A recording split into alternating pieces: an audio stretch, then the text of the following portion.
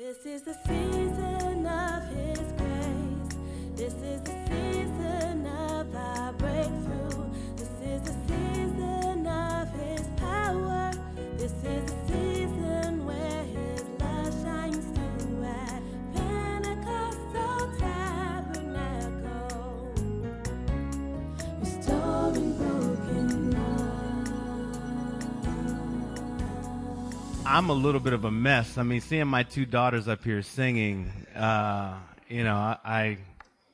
cried a lot. They had me crying this morning when they gave me their Father's Day gift. So, every chance I get, I tell my daughters, it's oftentimes before bed, I say to them, "You're my intelligent, beautiful, strong, confident, cool princesses, and Daddy loves you." And I want that to ring in their heads long after I'm gone from this earth. Amen? But we're here to talk about our Heavenly Father and His goodness today. Let us pray. Dear Heavenly Father, we thank you for this day. We thank you for this opportunity to gather. We thank you for your people, Father. I ask that these words be your words, that they're heard in the way that you intended them to be heard, Father God. I just ask that you just bless our hearts, open our minds, and just allow us to hear your words. Bless your people, bless every child, bless every man, bless every woman to do your work, Father God. In Jesus' name we pray. Amen. And first, I want to thank Bishop, for all that he does. He's been my spiritual father for, over 15 years. And my family, my entire family has been blessed by just this opportunity to be here and to learn and to grow through his wisdom and leadership. And so let's just give him a hand, because I thank God for him.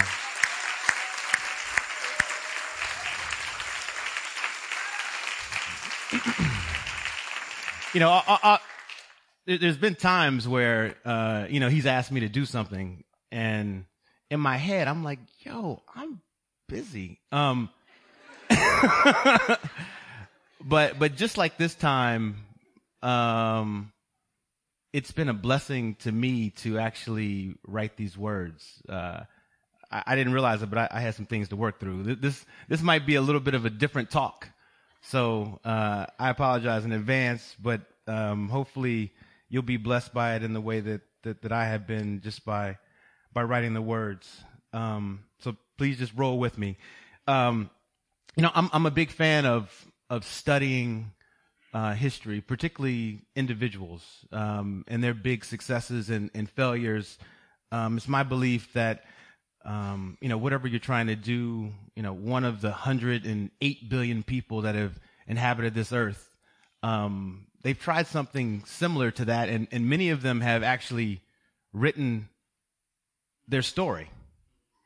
And there's a lot that we can learn by looking at the path of other people. It can be, raising a child. It could be how to play golf, buying a car. For the married folks that are in the room, if you're trying to figure things out in the bedroom, there are great Christian books for that. I just want to make sure y'all are awake. Are you with me? But seriously, there are great Christian books for that. Don't try to reinvent the wheel. Your progress will be much faster. And so when I was praying about what winning looks like, I was led to Joseph, the great grandson of Abraham. So the title of my message is "What Winning Looks Like, Knowing That God is Good." If we want to win, God gives us some great case studies. Joseph's life is described in Genesis chapters 30 through 50. And I'm going to give you a brief summary of that in just a second. But I've got a second text. If Brother Chandler, right there, if you could turn to Deuteronomy 8.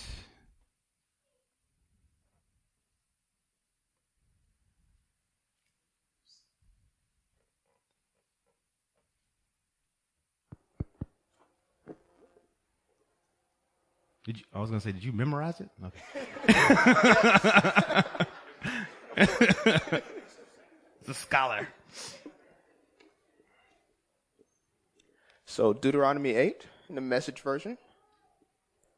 Keep and live out the entire commandment that I am commanding you today, so that you'll live and prosper and enter and own the land that God promised to your ancestors. Remember every road that God led you on for these 40 years in the wilderness, pushing you to your limits, testing you so that he would know what you are made of, whether you would keep his commandments or not. He put you through hard times. He made you go hungry. Then he fed you with manna, something neither you nor your parents knew anything about. So you would learn that man and woman do not live by bread alone, but by every word that comes out of God's mouth. Your clothes didn't wear out and your feet didn't blister those 40 years. You learned deep in your heart that God disciplines you in the same way a father disciplines his child. So it is paramount that you keep the commandments of God, your God, walk down the roads he shows you, and reverently respect him. God is about to bring you into a good land, a land with brooks and rivers, springs and lakes, streams out of the hills and through the valleys. It is a land of wheat and barley, of vines and figs, of pomegranates, of olives, oil and honey. It's land where you'll never go hungry, always food on the table and a roof over your head. It is a land where you'll get iron out of the rocks and mine copper from the hills. After a meal, satisfied, bless God, your God, for the good land he has given you. Make sure you don't forget God, your God, by keeping his commandments, his rules, and his regulations that I command you today. Make sure that when you eat, you are satisfied, build pleasant houses and settle in, see your herds and flocks flourish, and more money come in. Watch your standard of living going up and up. Make sure you don't become so full of yourself and your things that you forget God, your Amen. God.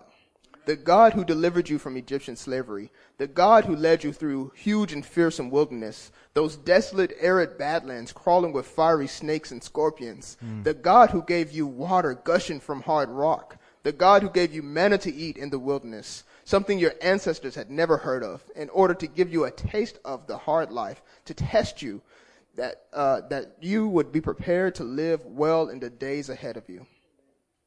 If you start thinking to yourself, I did all this, and all by myself, I'm rich, it is all mine.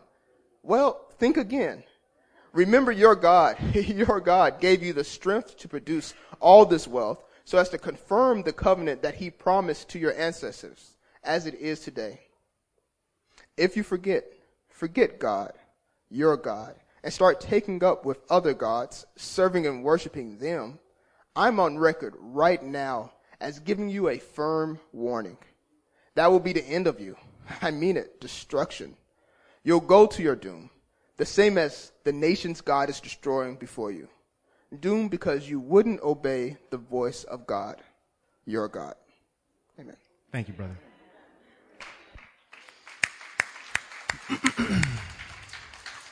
So I want to provide just a quick summary so we're all on the same page of Joseph's life. Just roll with me, okay? Most loved of his father's sons, Joseph's father, he let everybody know in quite obvious ways, I got a lot of sons, but I love this one right here a lot. That's my boy. His brothers resented him, trapped him, nearly killed him, sold him into slavery. And this was the first mention of human trafficking in the Bible. So you know Joseph had to be like, you've got to be kidding me. The Bible said the Lord was with Joseph and he prospered even in those circumstances. When his master saw that the Lord was with Joseph, he gave him success in everything that he did. Joseph found favor in his master's eyes. You know, as a side note, some of us will be in situations where, as a hypothetical, you might be at a job where you feel like you're overqualified. And you're in this position at work and feel like it's not right. And you let everyone around you know that you're not happy. But there's something to learn in every situation that you encounter. Every situation. And instead of preparing to win, like if you think about the Golden State Warriors, there's plenty of people on that team that sit on the bench, right, that could be starters. Do y'all watch basketball? Okay. And so there's many people that are sitting on the bench for days, weeks, games after game after game, and they wait for their number to be called. And then when it's called, they perform. But oftentimes, instead of doing that, we get angered by our situations, and someone walks in and you give them refried beans instead of pinto beans in the burrito bowl because you're angry. Now that seems like a very specific example because it is.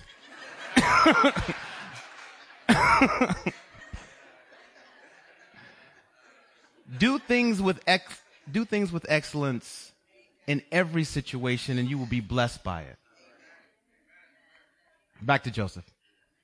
His master's wife made false allegations about him because he wouldn't betray his master or God, and those allegations landed him in prison. Things had been going well, but again, Joseph was knocked down. Being true, but knocked down nonetheless. Even in prison, the warden showed Joseph favor, and in time, the warden put Joseph in charge of almost everything.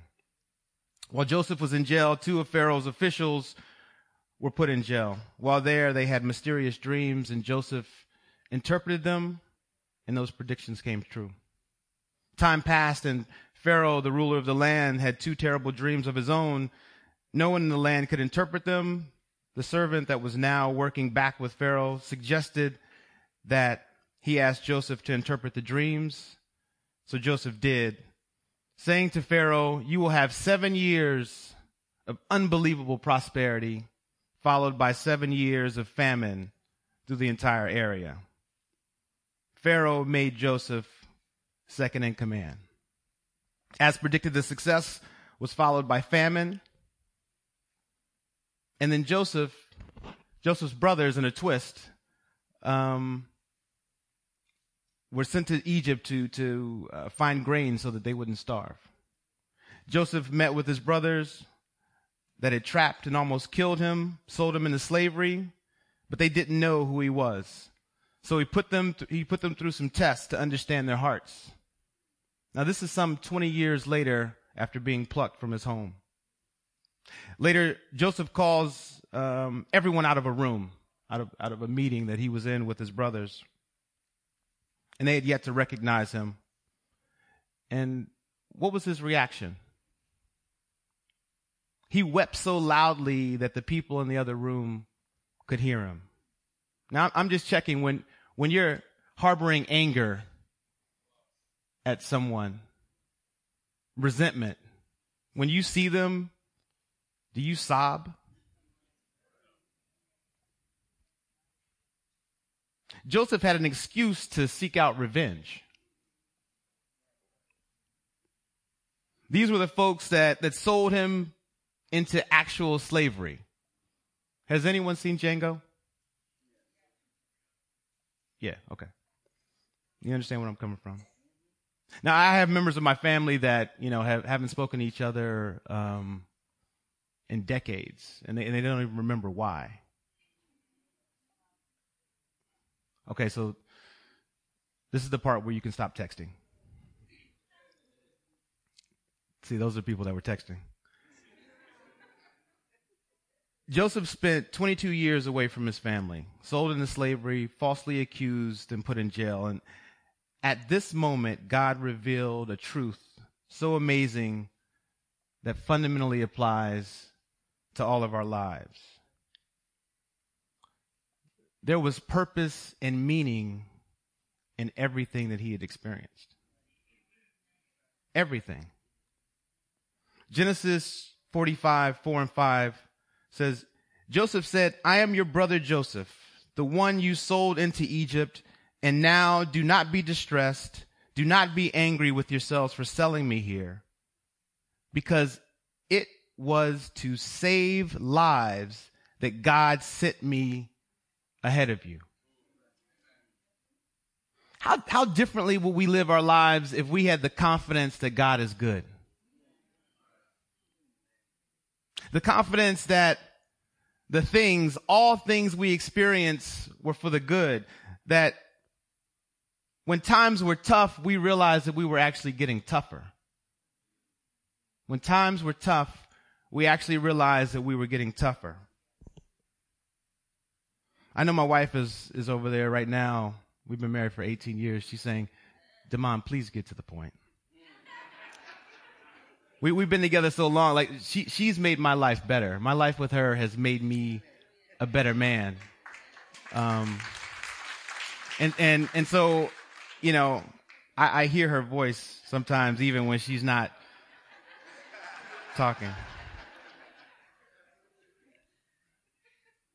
You know, as I've been studying this word, you know, I've actually had to repent.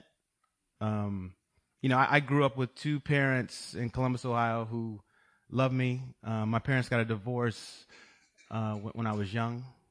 And my mother decided that she would move the two of us to Inglewood, California. And this wasn't like that, you know, Snoop Dogg video popping champagne, California. It was more like that Boys in the Hood, pop, pop, pop, California. We had many financial struggles. My new stepfather turned out to be a heroin addict, and everything that came with that, everything. And as a child, I saw things that, you know, no child should see. And, you know, right before I started high school, you know, I would go back and I would visit my father every summer in North Carolina. And I decided I'm living here. I made a decision, you know, I was old enough now where, you know, I had a little bass in my voice. I said, you know, I'm moving in with Dad. And so I moved, and then my mother actually shortly followed. I got into college, met the love of my life. In college, thrived, you know, was elected student body president as a sophomore, graduated, ended up working at the White House, got into Harvard Business School, later became a partner at a money management firm. And I have two incredible daughters. Again, my wife is saying, get to the point. A few weeks ago, I flew to Columbus, Ohio, to see my first cousin on his deathbed. If you met him back in his heyday, he was that dude. Smooth, tall, waves in the head, you know, constantly had that brush. Y'all know what I'm talking about. He played the keys, could sing. Ladies loved him. For a variety of reasons, I hadn't seen him in over 25 years. He had become an alcoholic. He had 7 children, many of which he didn't have a relationship with. His wife left him in scandal, not watching the show Scandal. His wife left him in scandal. Fired from his job for drinking. He lost everything. Back in the day, that was the equivalent of my mentor. You know, as I stood in that hospital room watching the machines, allowing him to breathe, with the tubes in his body, hearing the beep, beep, beep. in that moment, I realized God had been with me the entire time.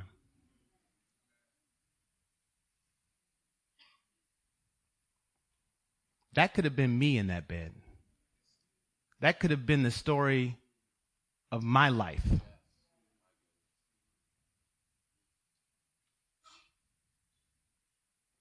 You know, Pastor Robbie on our retreat talked about the difference between believing in God and believing God.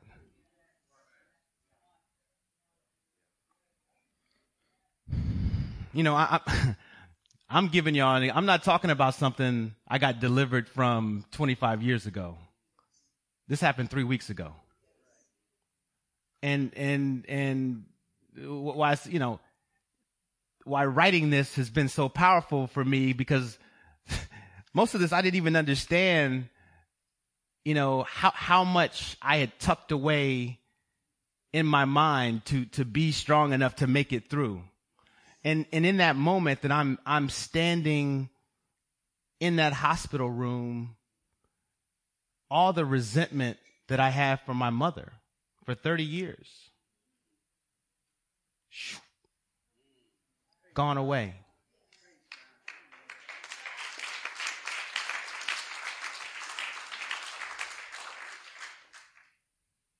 What if I understood 20 years ago, 10 years ago, 5 years ago, that God is good? Maybe I'm the only person here that needs to hear this word, but like I said, I wrote this for me.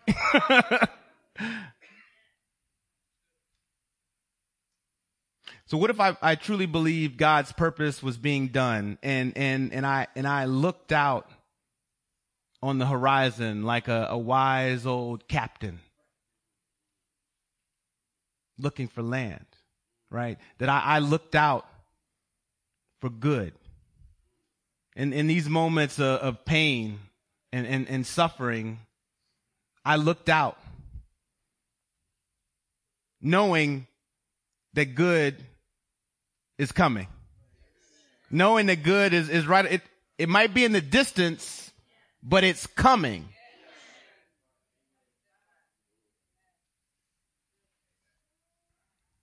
You know, this doesn't just work when you're preparing for famine, right? This works in everyday life. Somebody here has lost a job. Somebody here is sick. Somebody here is standing and they feel like they're up against the wall.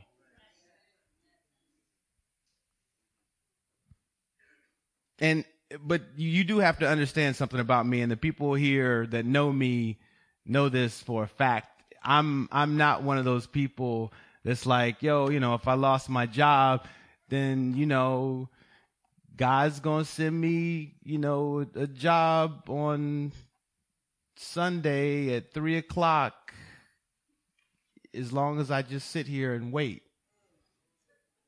It'll just come.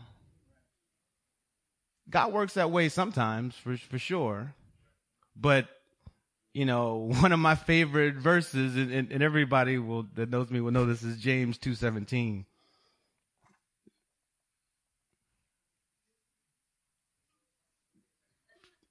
Faith without works, right? He gave me hands, he gave me feet, a creative mind to think. You got to put in some work to get the next thing.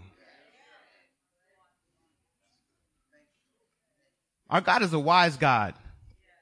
I mean, what did David, Moses, Paul, and there's many others all have in common?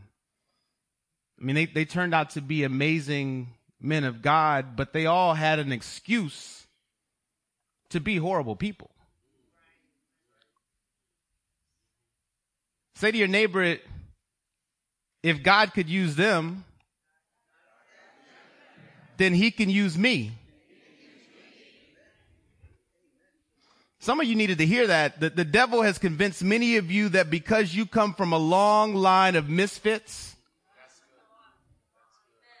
adulterers, alcoholics, liars, cheaters, drug dealers, that you can't be used by God, that you can't bring glory back to God. You have a new bloodline.